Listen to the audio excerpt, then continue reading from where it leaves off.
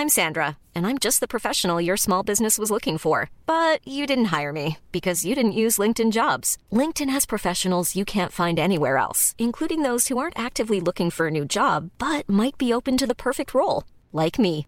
In a given month, over 70% of LinkedIn users don't visit other leading job sites. So if you're not looking on LinkedIn, you'll miss out on great candidates like Sandra. Start hiring professionals like a professional. Post your free job on linkedin.com/people today. Hey, it's Ryan Reynolds, and I'm here with Keith, co-star of my upcoming film, If, only in theaters May 17th. Do you want to tell people the big news? All right, I'll do it. Sign up now and you'll get unlimited for $15 a month and 6 months of Paramount Plus Essential Plan on us. MintMobile.com/switch. Upfront payment of $45 equivalent to $15 per month. Unlimited over 40 gigabytes per month. Face lower speeds. Videos at 480p. Active Mint customers by 531.24 get 6 months of Paramount Plus Essential Plan. Auto renews after 6 months. Offer ends May 31st, 2024. Separate Paramount Plus registration required. Terms and conditions apply if rated PG.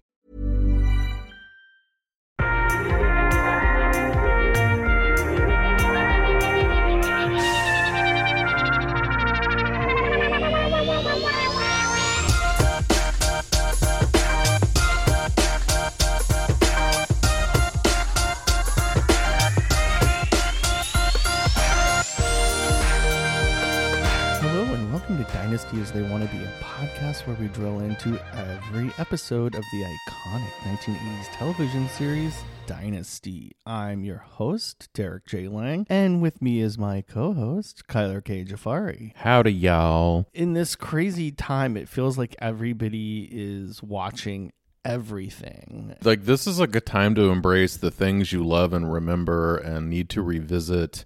It's comfort food, you know? It's like I need my Fleetwood Mac Last Tango in the Night album. I need, you know, all of the greatest movies from my imagination. Well, and it's a time to experience the stuff that you've always said, oh, I want to watch. I'm like so sick on social media. People are like, I'm bored. I've watched everything. I've done Netflix. I've seen everything. And it's like, bitch, no, you haven't.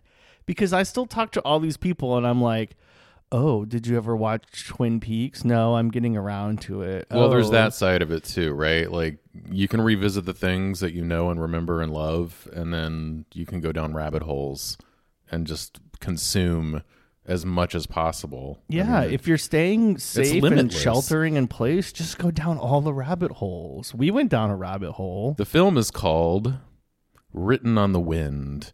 From 1957, maybe 56. I don't remember. Somewhere I never heard of her before. Well, the title is sort of like memorable. It's a song. Well, it's a song too, but it's a memorable title, even if you've never even like knew it was a film. But I have like John Waters to thank. Oh, because, I wondered why we were watching Written on the Wind, which has some heavyweights. We should start with who's in this film. Yeah, it starts with Douglas Sirk, actually, who is this great German director who made all these American melodramas, and sort of in a weird way perfectly encapsulated what the 1950s was, like in all of its Technicolor screwed up glory. And I think this film sort of is the sort of hood ornament for all of that. You are burying the lead. We have Lauren Bacall. Well, we haven't even gotten into who's in it. Goddess, so yes.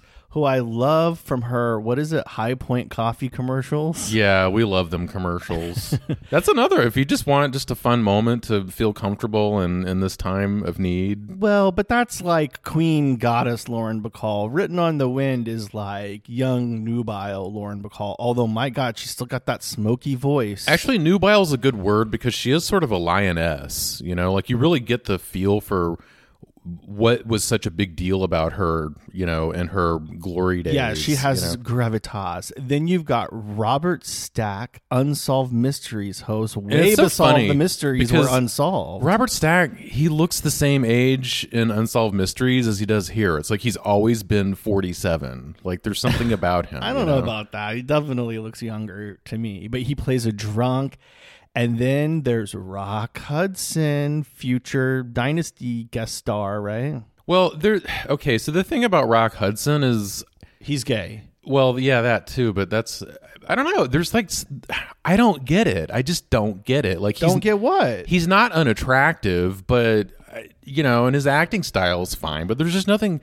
he's lacking the charisma, and I don't understand why he was such a big damn deal at the time. I think there's like a boy next door energy that maybe we don't understand in the 20s they had in the 50s. The thing about this movie, for me, I juxtapose it with Cat on a Hot Tin Roof, which is basically the same year or right around, except instead of Lauren Bacall, you've got Liz Taylor. Instead of Rock Hudson, you've got Paul Newman.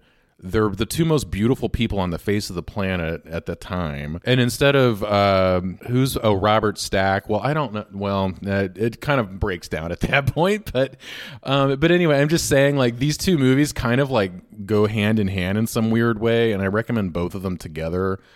Because they're about like wealthy families and the screwed up dynamic. But anyway, just to stick with Written on the Wind, I love the opening. It's just like the most glorious 3.5 minutes. You kind of could just watch that and not even watch the rest of the film. Well, it's really ahead of its time because it's one of those movies or TV shows that starts at the end and then like flashes back to the beginning, which I either love or hate that. I feel like that is such a hit or miss narrative structure for things to do. Well, the thing is it's a very like big gimmick. So you need to treat it as such. But they were doing this in 1956. I mean, that's pretty revolutionary. Well, I don't know how revolutionary that is, but it's a gimmick, and so you have to like acknowledge that, and they really work with it because this whole film is it's kind of low-key campy. I think some people probably would watch this and not realize just how ridiculous it is. So the reason I brought this up and the reason I thought that you were making me watch this old-ass movie was that there were some like connections, maybe tangentially or spiritually, to La Dynasty, because it's this screwed up wealthy family, as you were saying, but it's set mostly in Texas.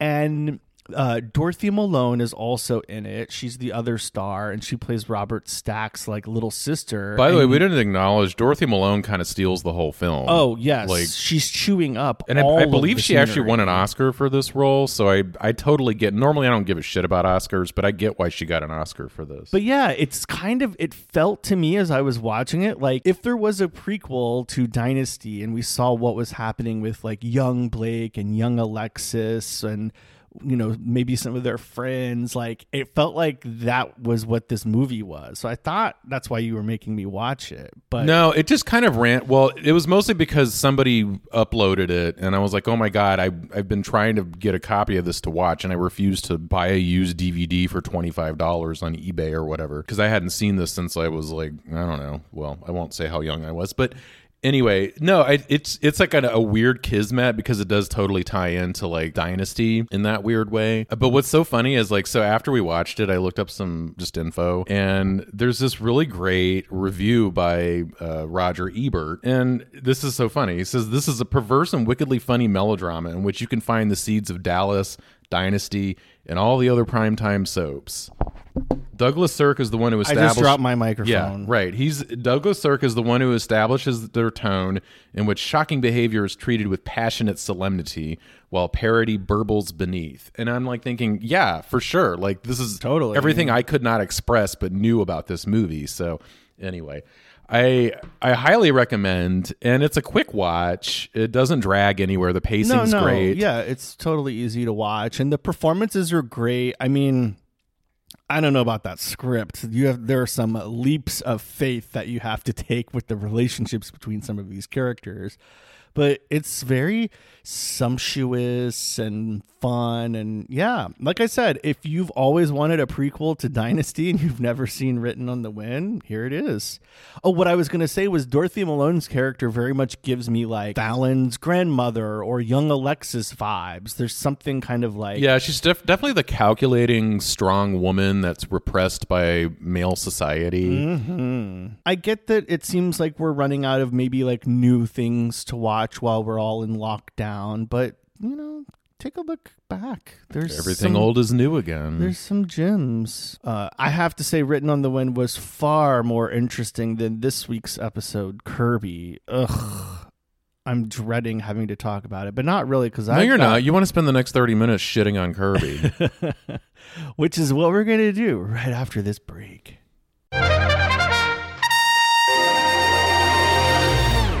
Today's installment of Dynasty as They Want to Be is brought to you by Audible. Audible is offering our darlings a free audiobook with a 30-day trial membership. Just go to audibletrial.com/nastypodcast. That's NASTY podcast to browse their unrivaled selection of audio programs. They have like over 470,000 titles like The Road and Bleak House and Stephen King's The Stand, which I thought were all fiction, but now I don't know. I'm sure you can find something you love on there. Simply go to audibletrial.com/nastypodcast to get started today.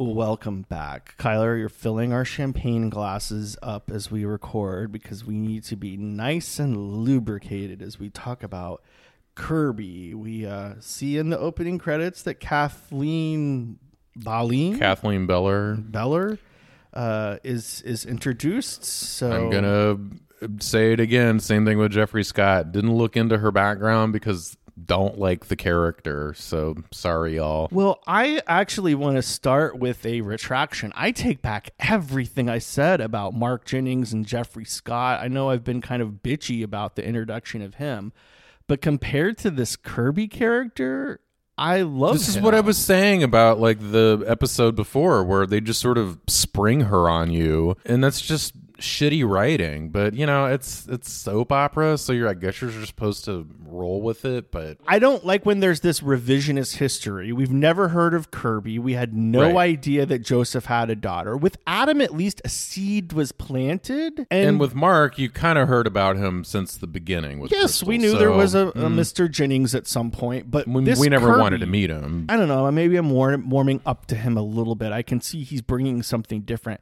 With Kirby, I'm getting like, okay, they had to say goodbye to Sammy Jo, Heather Locklear, and they had to say goodbye to Pamela Bellwood, Claudia Blaisdell. And this character feels like some kind of weird amalgamation of both, but it's like two great tastes do not taste great together. Like she's not as sexy as Heather Locklear, and she's not as crazy as Pamela Bellwood. I think the writers were trolling the audience just to see how much they could get away with. It should be sensational, but it's not. It's just like, here's another random character. Enjoy, everybody. And she's a poor person. We don't need more poor people on this show. We need more rich people, which I think is something. Wait, is this how poor people dressed in the 1980s? Oh, well, I mean, like Madeline. I know that. I was gonna say Madeline too. When she first walked in, I was like, "This is a fucking cartoon character of a young woman who lived in France for, a hot minute." Although they all act like she's been away and nobody's like seen what she looks like. I know they don't have like the internet and selfies, but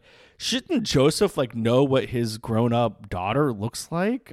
It was a strange like moment, like when she's just sort of like talking to a turtle and Jeff shows up by the pool. I don't know. It's just the whole introduction and scene is like not too much, not great television. And she just like lets it all loose. As I expected, you've become a very distinguished man in these 5 years. Distinguished and even more handsome. Oh, there, I said it. The other secret is out, finally. What secret? I had this gigantic crush on you. But there was one gigantic snag. You only had eyes for Fallon, remember? Oh, yes. What I kind of like, though, which I don't think the writers thought about, but is the turtle called Jeffrey? That's what she calls it, yeah. And so then it's like, well, wait, is this turtle just a stand-in for Jeff? And then you think about it, well, Jeff is this sort of like cute but powerless thing that outlasts everybody on the. I think he's the only actor who made it all the way through the show. You are bringing like way too much intellectualism to the fact that they had a turtle walking around the Carrington backyard. The only thing I liked about her introduction is that the car dropped her off like in the back. Did you notice that she didn't get to come in through the front door? Service entrance in the rear. So I did like that touch. But obviously they're setting it up that she's going to be the new nanny and she's going to be trying to get in Jeff's pants. If I can see where everything is going, I'm not interested in getting in the vehicle. Yeah, because it's like, okay, I already know that story. Now we can move along. Yeah, I'm if not. I already know that when she first steps foot into the and this show, is the problem with like, oh, now she's got her own title card, so it's like we're gonna be stuck with her for a while, and like I'm not interested in that story, and I don't want to sit through it for the next season or however long she's here. And if she was a hot piece of ass like Sammy Joe, then maybe I might be amenable to it. I mean, I but think she's I'm not. kind of undercover a hot piece of ass. I'm not feeling it. I wish she, steps out in that little red wrap dress. No. Later, I think they kind of do her some service. I want to see her in some hot pants. Maybe that's the only thing that can save this for me. Little red wrap dress. I mean, I'll just sum it up with Kirby. She tells Joseph, aka Daddy.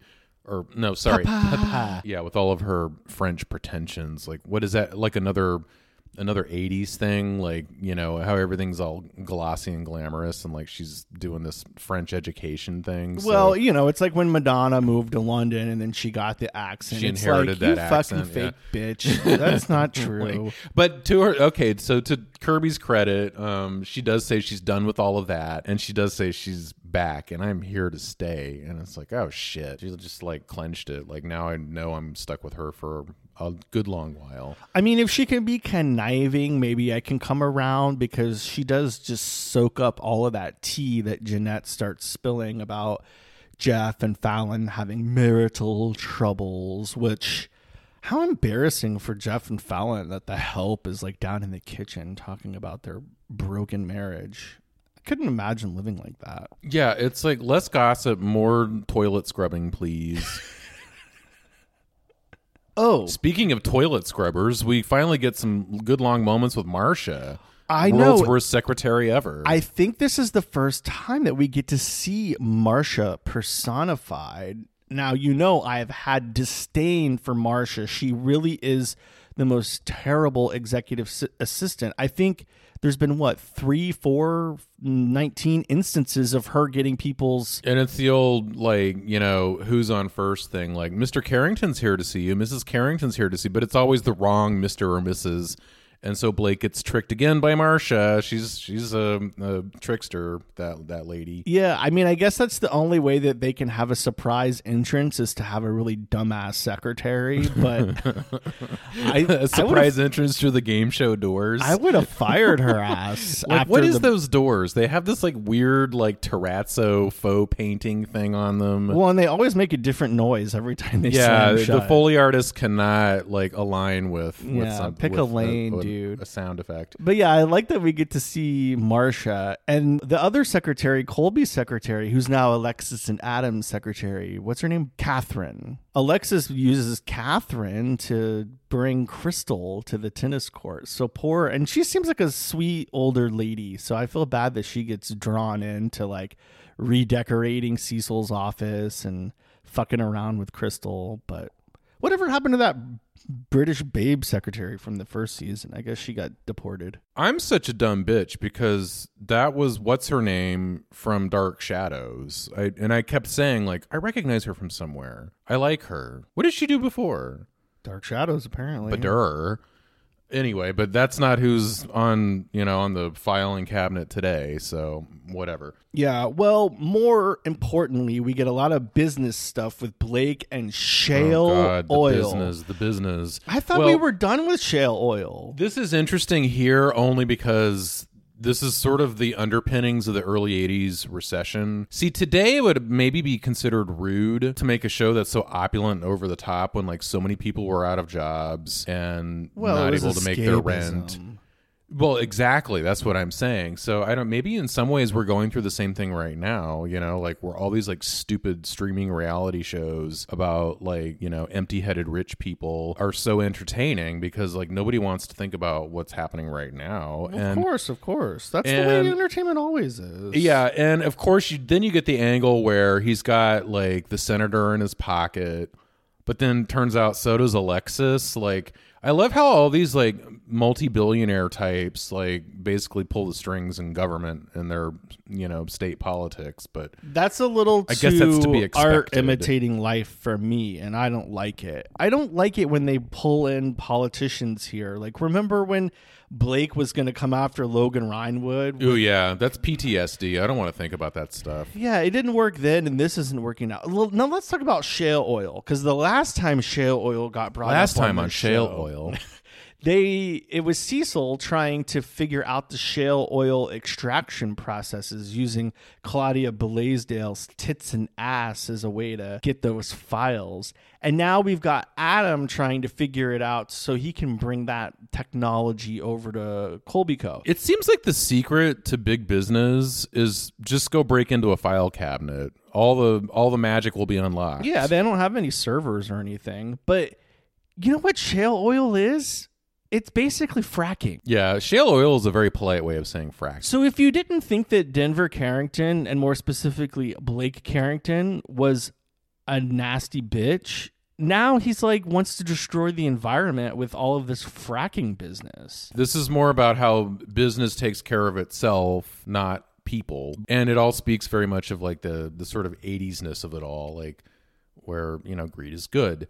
So you also get that with Adam and Jeff. The name of the game is winning. Win a little bit here, win a little bit there. Is that your strategy in this war? Force Blake to the wall and take over Denver Carrington bit by bit? Well, I fought that battle when my uncle owned Colby Co., and I'm sure as hell gonna fight it now that I own half of Colby Co. myself. Bravo. Bravo. For those noble words from my always noble brother-in-law. Which that sort of like implies that being noble is not a trait that's fit for, the 80s. And then I think Jeff even spits back to him like, well, we don't have do we all have to be barracudas? Yeah. Ooh. So barracudas. My favorite Heart song.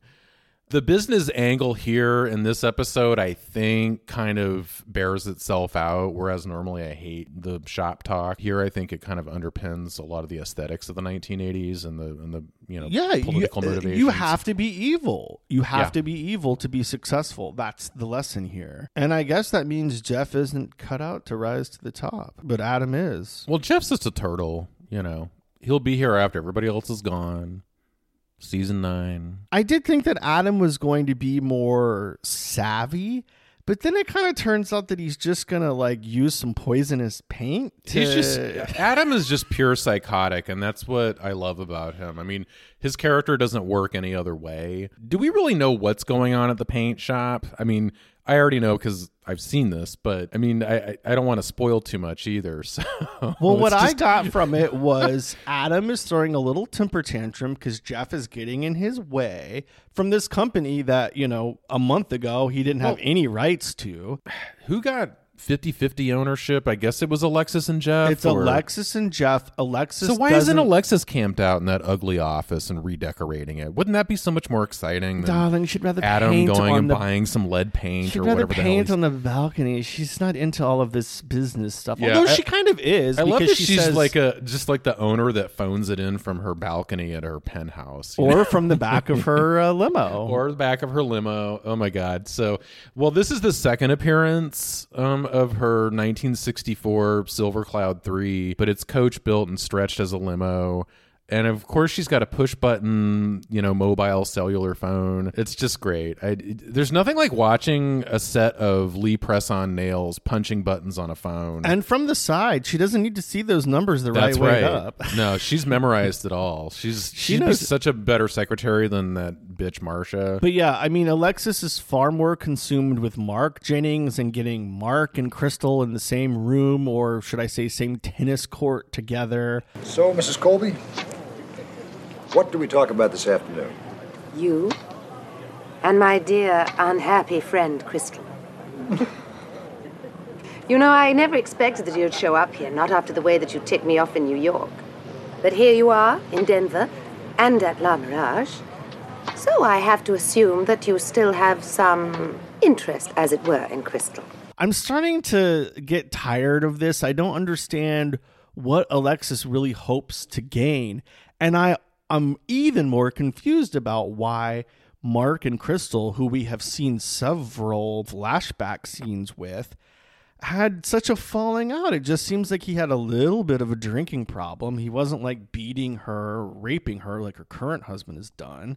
So, well, I can't figure out, is this like casual alcoholism? Because then he like has a draft beer, as he calls it, at the tennis club with Alexis while later. he's on the clock. Well, but I know it's the 80s. Like everybody's still drinking all the time back then. So I don't know. And a draft beer is basically water. Yeah, especially if you're an alcoholic. So I'm not trying to, I don't understand what they're trying to establish here with his character. Yeah, I don't understand why we were flashing back. It didn't seem like it was that jarring or dramatic. It's like, okay. I think they just discovered the flashback story device and decided we needed some more of that. Well, darling, Written on the Wind was doing it back in 56. Yeah, but see, Written on the Wind had the wind blowing the calendar pages backwards in time, which was like such a hot detail. Yeah, all we have is some like Vaseline around the corners of the lens. Here is just tennis shorts and fake Tom Selleck, and it's just not. Don't forget that long blonde wig, that flashback wig for Crystal. Her hair, flashback wig. Her hair was different. There's a name for your next punk rock band. I mean, the one thing I do get out of that flashback is Crystal says to Mark, "Why do I love you so much?" And he says, "Maybe we should pin it down once and for all." Like, ew, like more marital rapey stuff. And like, this is like, she already did this with Blake, in season 1. Okay, but I know this is a hot take, and I know that she was maritally raped, but seeing these flashbacks, the only thing that I get from it is more confirmation that Crystal is a sub, okay? In the BDSM community, she would be a submissive. I think she gets off on being pinned down. I still think you're woman shaming her for being a victim of I think you're kink shaming her. Of society. I think you're kink shaming her. I think if she gets really turned on by getting pinned down and having her hair pulled, there's nothing wrong with that. Look, if I saw her like in a leather romper with some patent stilettos, I would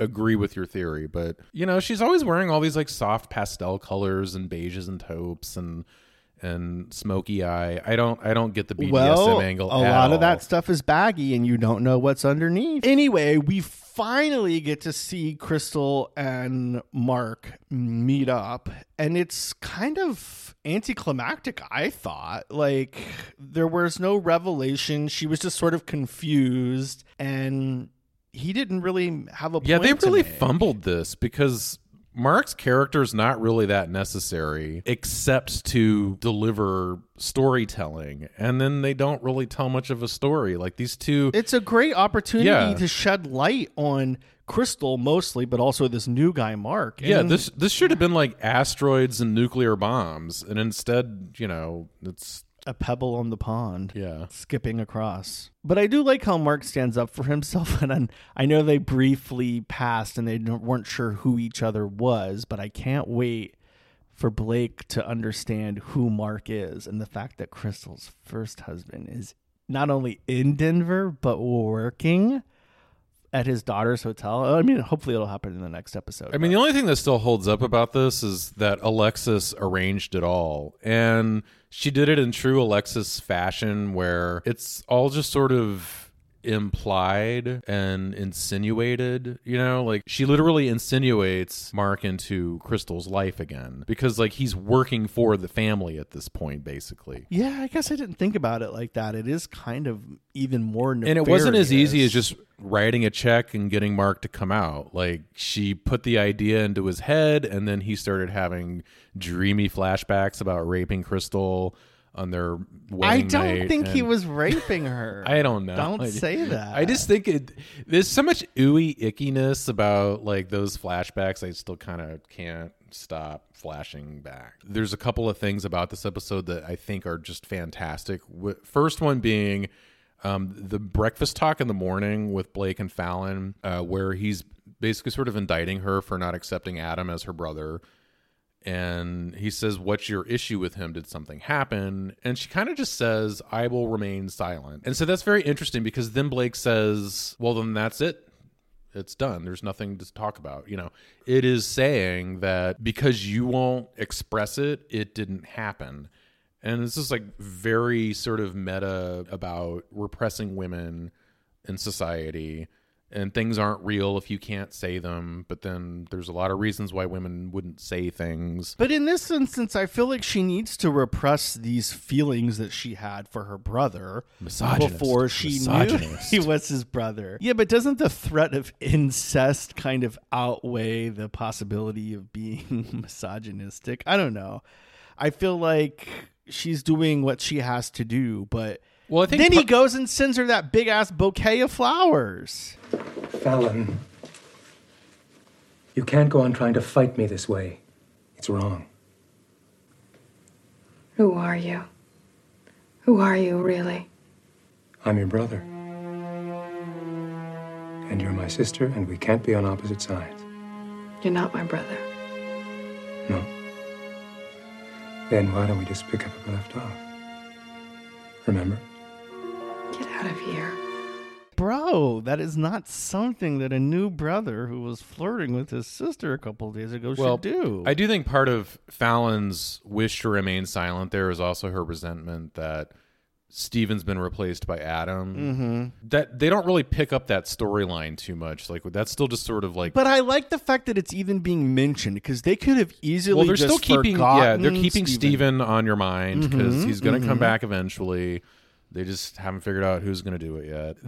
But the other thing I love about this theme is later we have Alexis and Fallon. Fallon is questioning Alexis about Mark showing up at La Mirage as the tennis pro. But I like that Fallon is questioning her mother. So first of all, that does suggest that Fallon has sort of reinvested a little bit in her relationship with her mother, but also she's still hashing it out, and she knows her mother. She knows that Mark's there because of Alexis, mm-hmm.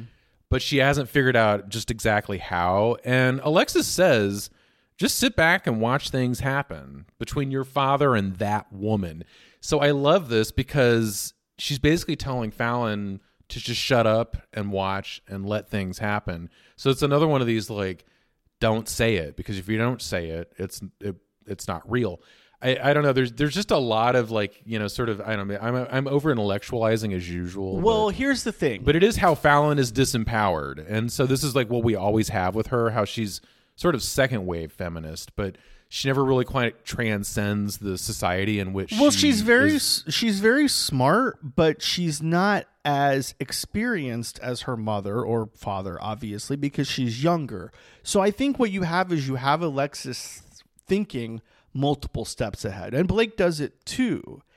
And they know sometimes you have to think multiple steps ahead and then let things play out. Whereas Fallon thinks very much in the here and now and wants to control things as much as she can and doesn't give that power. So that is interesting to point out. But hopefully Fallon's learning from dear old mom. The second thing that I love about this episode ties into that, especially that scene, because, and to what you're saying as well, we get to Alexis painting roses on her terrace, which I think we both agreed that terrace, that balcony doesn't fit the establishing shot, but that's fine. Clearly the set came before the exterior shot, because that balcony does not exist in Denver, Colorado anywhere. Alexis is painting roses, and she tells Adam painting for her is an analytical exercise. I love this because who would consider a creative pursuit to be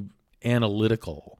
Only Alexis, because the way that she works and the way that she thinks is these sort of like swirly, not really structured, and it's all just kind of implied and insinuated, but it kind of is all calculated at the same time. And that's what she's doing here. She's painting roses. And later, we hear Kirby talking about getting delivered roses. And then the best part is Crystal pricking herself on a rose. Yeah, causing her to flashback. Which all just goes back to Alexis. Like, yeah, so it's a little bit... I know, like, okay, it's like Sleeping Beauty was the one where she pricks her finger and sleeps for 100 years or what. I don't remember. So that's not really what's going on here, but I like kind of like the fairy tale vibe to it that Alexis is like painting roses that prick Crystal and then take her to a flashback, which all entangles with her thing with Mark and the plot that Alexis is cooking up. So there's just so much there that I think is aesthetically pleasing. Yeah, I did like the fact that they went from her painting the roses to Crystal getting pricked by the roses, and it was some nice iconography, but yeah, I agree. I don't know if they totally went all the way with it, because then we just sort of end with Adam and going to buy some poisonous paint. Poisonous paint. Which, if you think about it, it's kind of another sort of like weird fairy tale, reflected in a funhouse mirror, maybe. Fairy tale. I was getting like Passions season 3 from that. It was if you think about it, maybe soap opera is less rooted in opera and more rooted in fairy tale, because it is all these like ridiculous sort of tropey, gimmicky storytelling things that are somehow pleasing to our minds even today. We can watch something from 40 years ago and enjoy it and talk about it. Yeah, well, hopefully we'll be enjoying and talking about future episodes, because this one really didn't do it for me. Now it's time for the part of the episode where Kyler and I decide our lurks of the week. Kyler, what was your favorite fashion from this week's episode? Well, you're going to hate this, and probably most people should, but... You're going to pick that grapefruit with the cherry on top that Alexis was eating. No, because I'm not doing gimmicks today. No, I actually like Fallon's weird, like, Bulgarian milkmaid outfit, and that's only because... The off-the-shoulder number? Yeah, it's off the shoulder, but it's not off the shoulder. It's just asymmetrical, and there's a flounce over the neckline, but then you got that open work lace kind of panel thing going on, and then you've got the peasant belt. It's funny because Linda Evans is also in a sort of peasant belt, like with some chunky strings. What is a peasant belt? Is that what it's really called? I don't know what you call that, because I'm not a lady, but it's like, it's sort something that dingle dangles. It's a wide belt with some sort of beading or decorative work done to it. Well, there was a lot of beading and decorative work, because it was a very brief scene, but at one point Crystal had just come from riding and she had something dingle dangling right between her legs. No, that's what I'm saying. There's a weird thing going on in this episode where both of them are wearing these like dingle dangle belts. I'm sorry, but if you're horseback, you can't have some puka shells between me down there. I can't believe Crystal is even back in the saddle after what happened to her. So nervy. Oh, that's true. All of Alexis's clothes are fine here, and I know very it's like off the rack this episode. Yeah, very off the rack. Pret-a-porter. Mm-hmm. Yeah, I was more enjoying everything that Alexis was eating and drinking this episode. I think she had a pina colada at the tennis club. Was that a pina colada? That's what I thought, but then I saw like a lemon. There was a lemon twist in it though. So then was that pineapple? I don't know. I saw pineapple. I saw cherry. There was ice in it. I was having delusions of Tom Collins for a minute, because I was like, well, maybe that's a Tom Collins, but then they don't really put cherries in that. Too milky for Tom Collins. But yeah, she had that crazy ass tropical drink at La Mirage.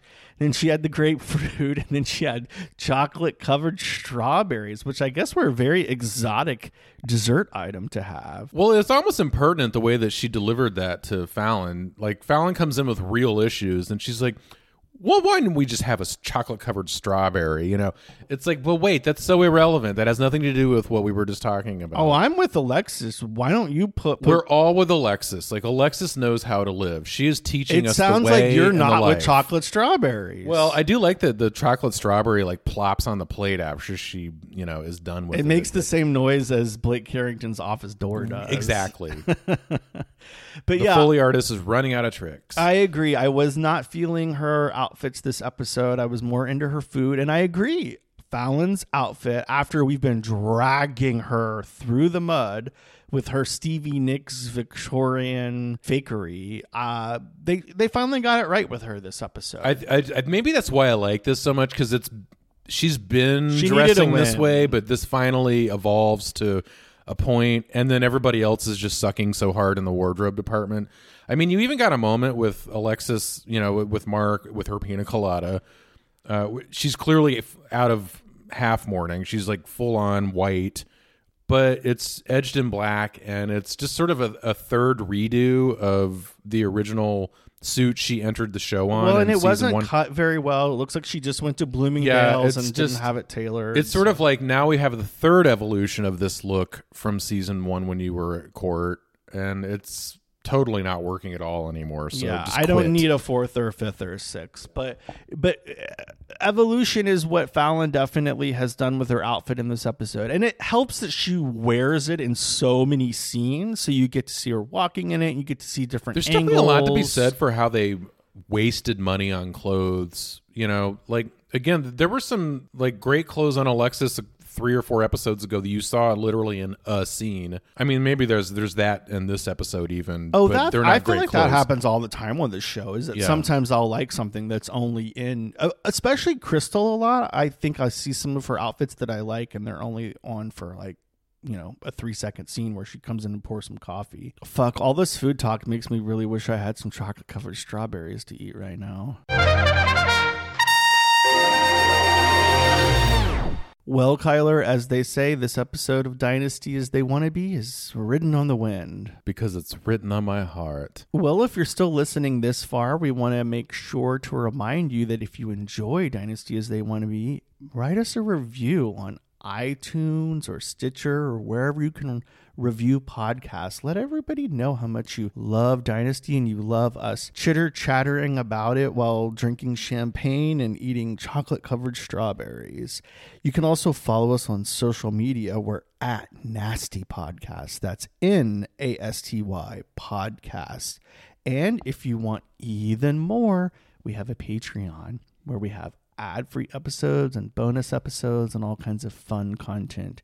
Patreon.com/nastypodcast. Oh, Lord, won't you buy me a Mercedes-Benz? All right, everybody, stay safe out there. Keep your social distancing. Wear your masks. Wash your hands. Wash your pussies. Keep everything clean. And don't drink Lysol. Drink really dry kava. Wait, this isn't champagne? Tricked you.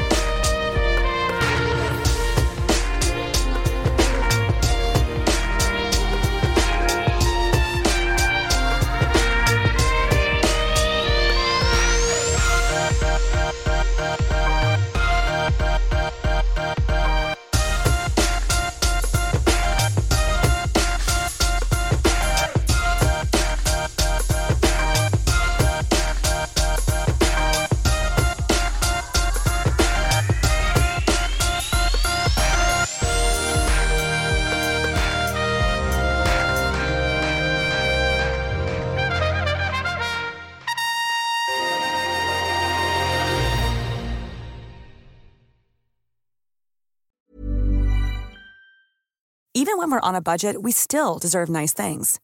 Quince is a place to scoop up stunning high-end goods for 50 to 80% less than similar brands. They have buttery soft cashmere sweaters starting at $50, luxurious Italian leather bags, and so much more. Plus, Quince only works with factories that use safe, ethical, and responsible manufacturing. Get the high-end goods you'll love without the high price tag with Quince. Go to quince.com/style for free shipping and 365-day returns. Mom deserves the best, and there's no better place to shop for Mother's Day than Whole Foods Market. They're your destination for unbeatable savings, from premium gifts to show-stopping flowers and irresistible desserts. Start by saving 33% with Prime on all body care and candles. Then get a 15-stem bunch of tulips for just $9.99 each with Prime. Round out Mom's menu with festive rosé, irresistible berry chantilly cake, and more special treats. Come celebrate Mother's Day at Whole Foods Market. Imagine the softest sheets you've ever felt. Now imagine them getting even softer over time. That's what you'll feel with Boll & Branch's organic cotton sheets. In a recent customer survey, 96% replied that Boll & Branch sheets get softer with every wash. Start getting your best night's sleep in these sheets that get softer and softer for years to come. Try their sheets with a 30-night guarantee. Plus, get 15% off your first order at bollandbranch.com. Code BUTTERY. Exclusions apply. See site for details.